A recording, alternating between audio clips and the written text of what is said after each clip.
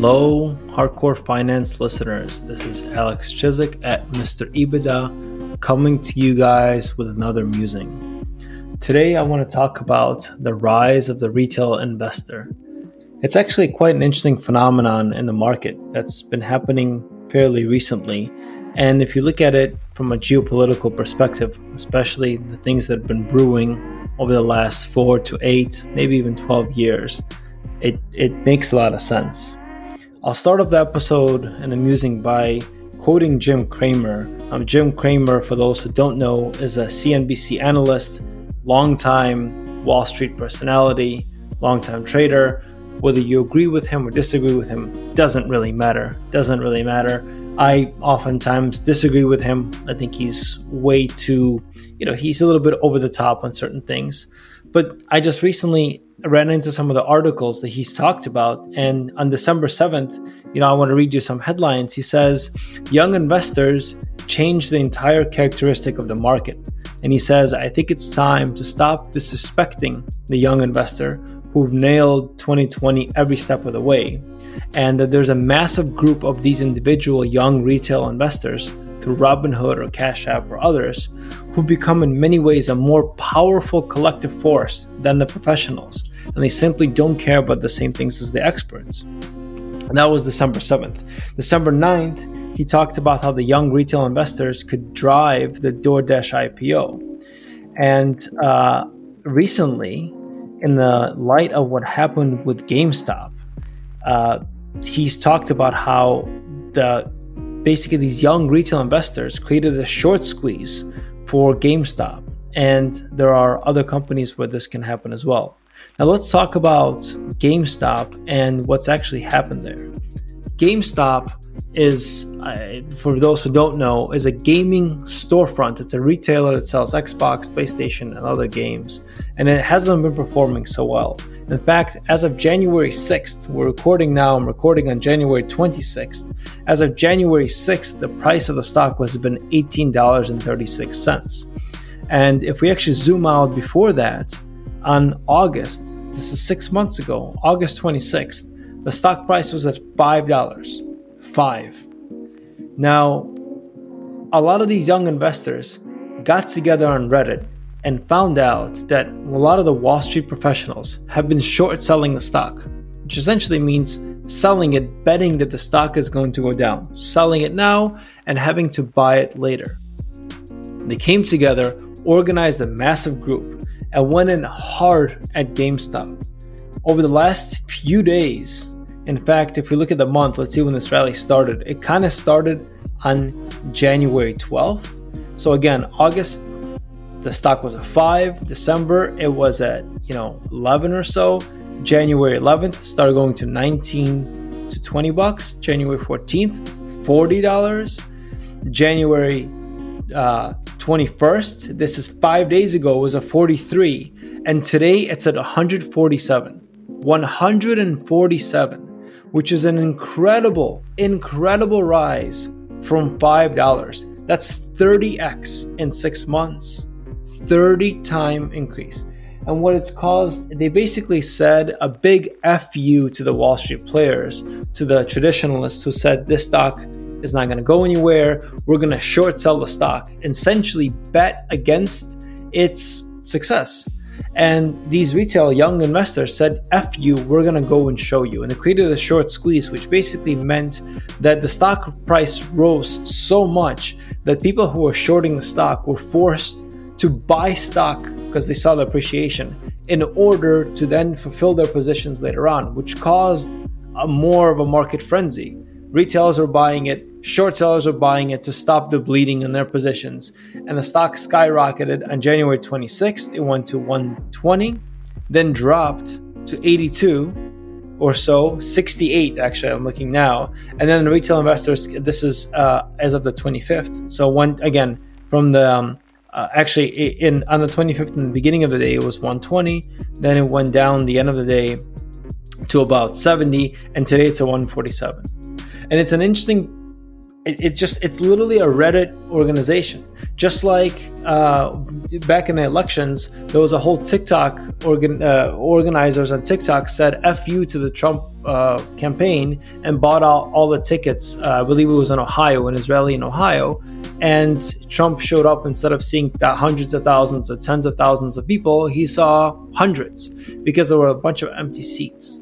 And so I think this is the rise of the young millennial Gen Z who've been born into a situation where they graduated college and went straight into the 2008 financial crisis, have been screwed by that crisis, weren't able to get jobs, were overcome with student loans, are just pissed off at the government establishment that hasn't been doing anything for them lately, hasn't been getting anything done.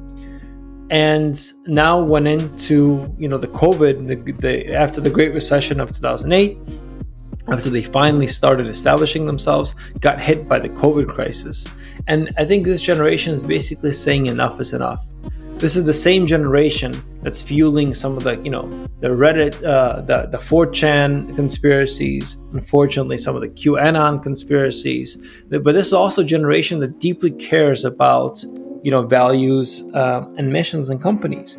And so this is the generation that's rising up and saying we have the power. Little by little, grassroots by grassroots, we're able to move markets, and we're able to cast away this elite society that's kept us down and under, where we see the rich getting richer. Now, that's both a good thing and a bad thing. And I'll talk about from a market perspective why I think where the dangers I think could be. And for me, the big danger is, again, these investors are investing in stocks that they really, really care about.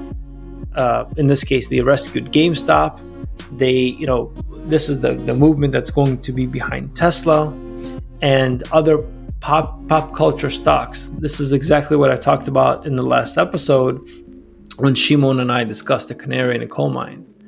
But taking a GameStop stock from $20 to $140, or from $5 to $140, 30xing a stock whose fundamentals haven't changed and whose future strategy hasn't changed, because the stock price is literally the market's valuation of the future, is incredibly dangerous. Because at the first sign of a weaker market, right, the first sign of a shakeout, these are the weak hands that will flee, because they are not, and I'm trying to, not sophisticated from an investment perspective. They're younger investors. They haven't been around, so they won't be able to hold through the volatility. Many of them won't. Some of them maybe believe in the company, but many of them won't. And so when we look at these companies that have risen because of these investors, the volatility in the market and volatility for individual stocks, I expect to increase, okay? And when there's an increase in volatility of individual stocks, especially pop culture stocks, there's an increase of kind of a down cycle of fear breeding fear. There's weak hands get shaken out of a stock, and that creates fear, and that creates a bigger drop and creates more fear, and so on and so forth.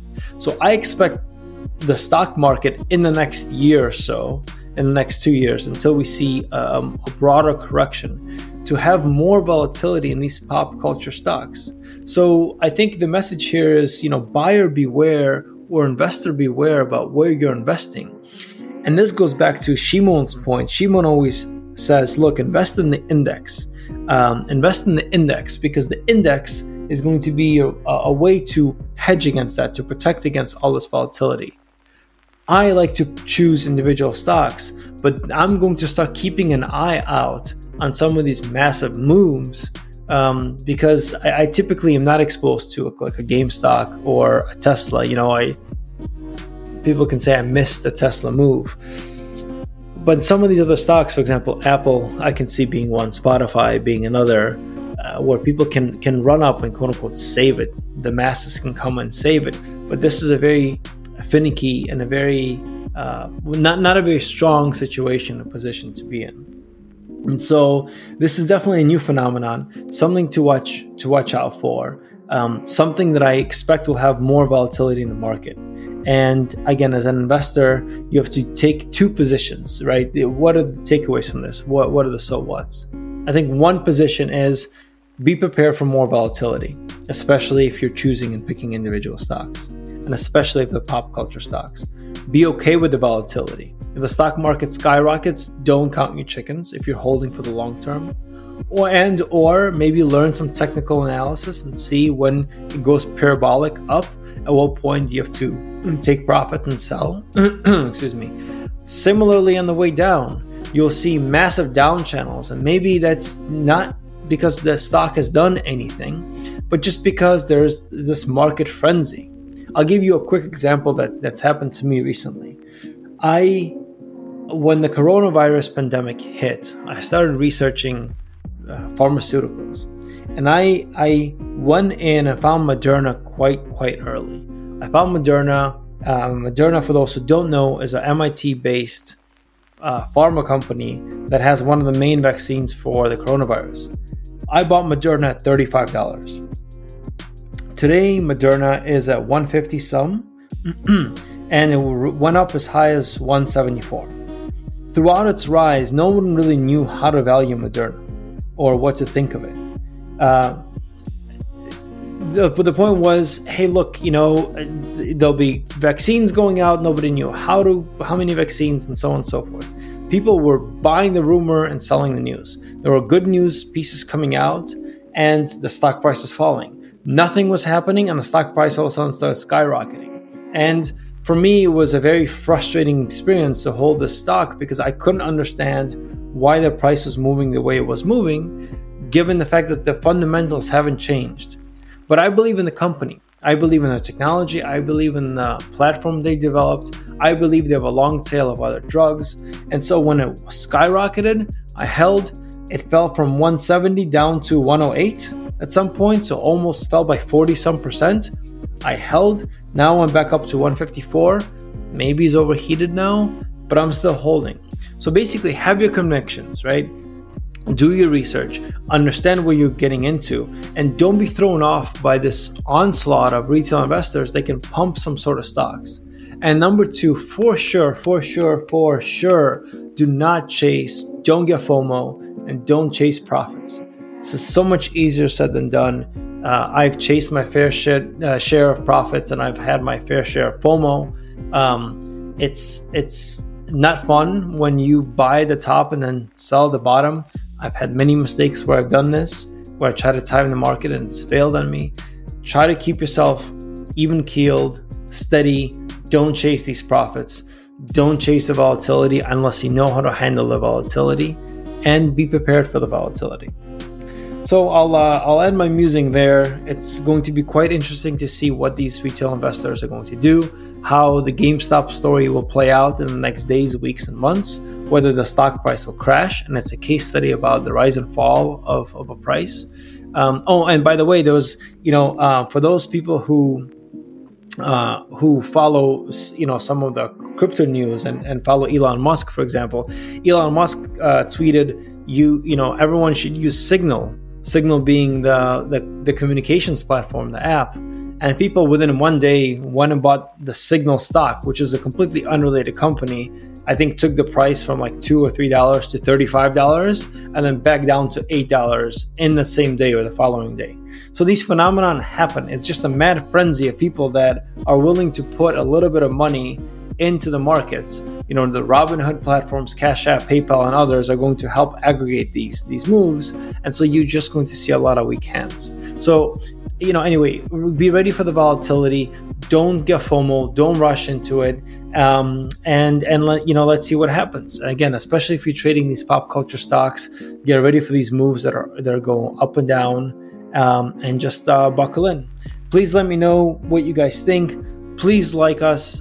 Please subscribe to the podcast. Please leave us reviews and comments. We really appreciate reading them. Email us, tweet at us at Shimon Lazarov. I'm at Mr. EBITDA, hardcorefinance.com. Donate if you can.